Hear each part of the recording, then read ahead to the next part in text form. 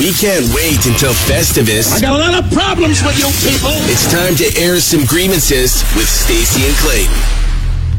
That neighbor that always parks in front of your house because they're too lazy to pull a shit hook and park in front of their own house.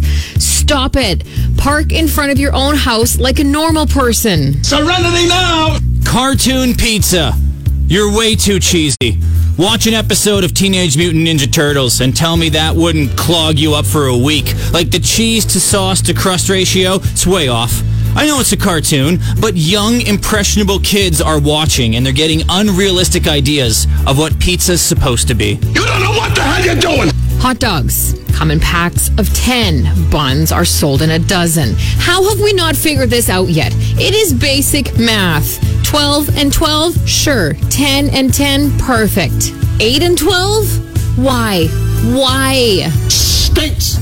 Customer support people, you're too nice and too good at your jobs now. Knock it off, okay? It makes the whole experience really quite pleasant. It's not what I'm looking for here. I want you to be upset with me or just give me something for free. That's all we want. People who don't put their shopping carts back in parking lots. You're gonna hear about it. Clearly, your parents never taught you how to be courteous and good-natured. And now, you're a grown-up jackwagon. I hope the winds pick up and blow an abandoned cart right into your door. People who always make the McDonald's ice cream machine is always broken joke. Shut up! No, it's f***ing not, okay? My wife is 7 months pregnant. She's craving junior chickens and Oreo McFlurries. Not once has that ice cream machine let me down. Can you imagine coming home empty-handed to a pregnant lady? Thankfully, I haven't had to do that because, those jokes are lies.